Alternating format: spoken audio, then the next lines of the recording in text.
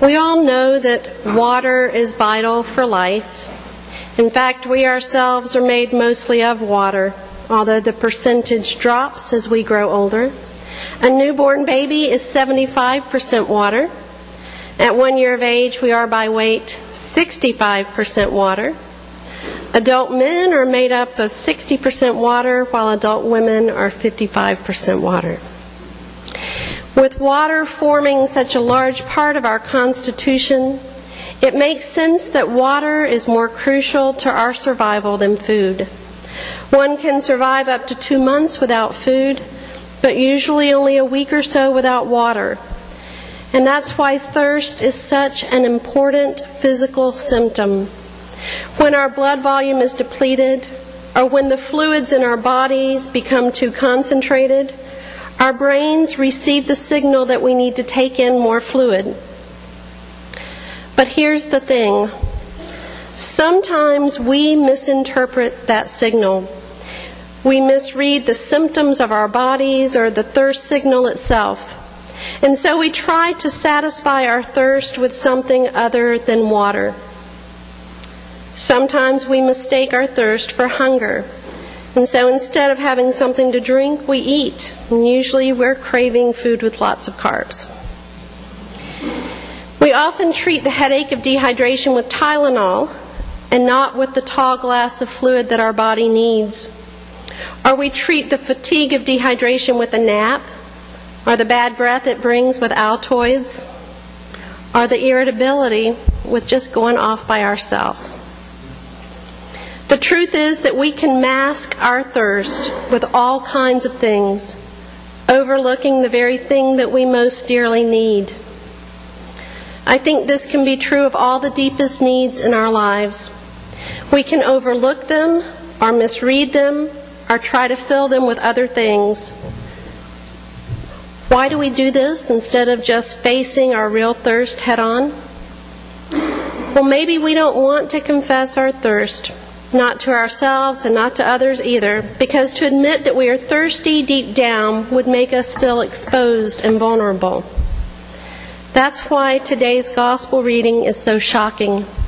Not just that Jesus was speaking to a woman, and a Samaritan woman at that, but that two people could be so honest with one another about their thirst.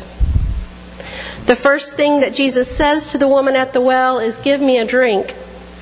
I don't believe this was just an entree into a conversation. He is really thirsty, and he lets it be known. He also recognizes the woman's thirst, not just the thirst that brought her to the well, but the deeper spiritual thirst in her life. And so Jesus offers her living water, saying, "Everyone who drinks of this water will be thirsty again, but those who drink of the water that I will give them will never be thirsty. The water that I will give will become in them a spring of water gushing up to eternal life." The woman says to him, "Sir, give me this water, so that I may never be thirsty or have to keep coming here to draw water." She admits that she has a deep, unquenchable thirst.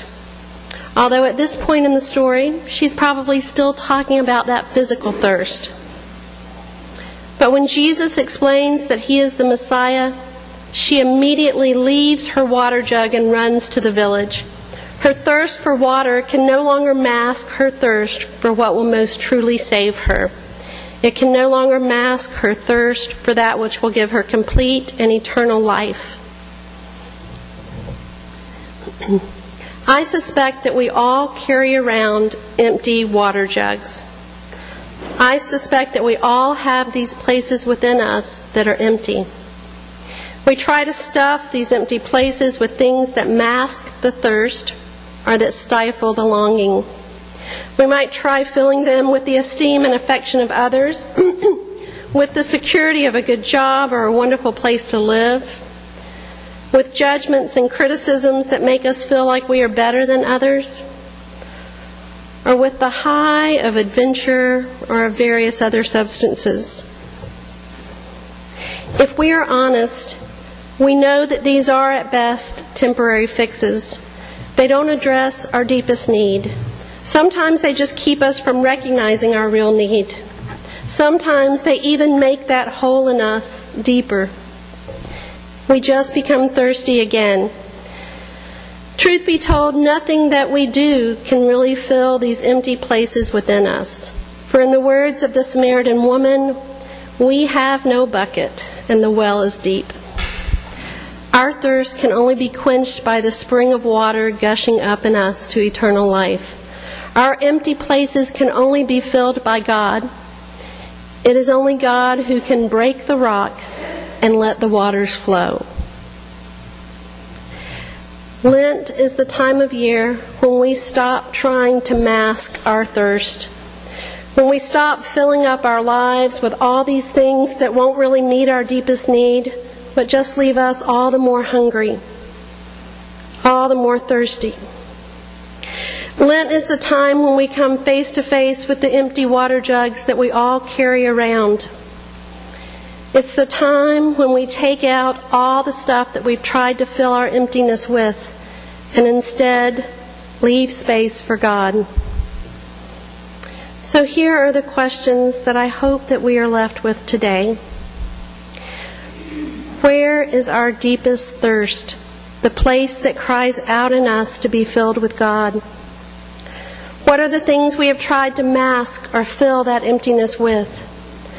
And what do we need to take out so that that place can be filled with God? Macrina Whitaker is a sister at St. Scholastica Convent in Fort Smith, and she's also one of my favorite poets. She's written a poem called Prayer of the Empty Water Jar. Jesus, I come to the warmth of your presence, knowing that you are the very emptiness of God. I come before you holding the water jar of my life.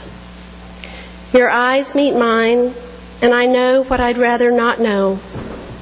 I came to be filled, but I am already full. I am too full. This is my sickness. I am full of things that crowd out your healing presence.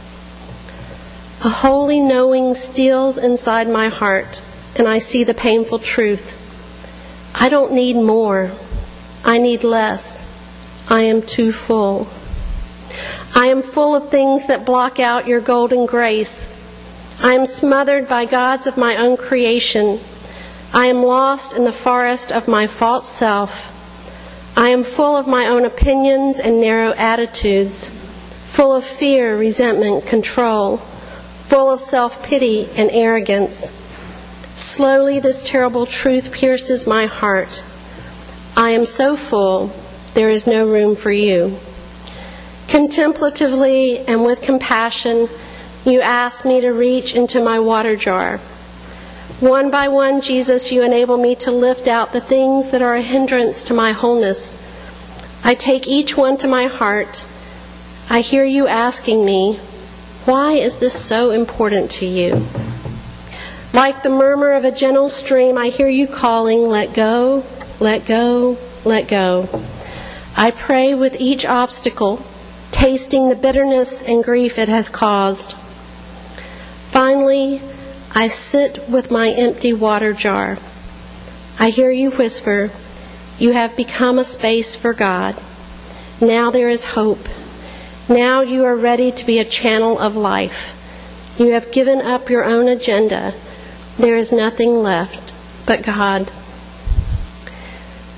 Where are the empty places inside of us? And what are all the things that we try to fill them up with?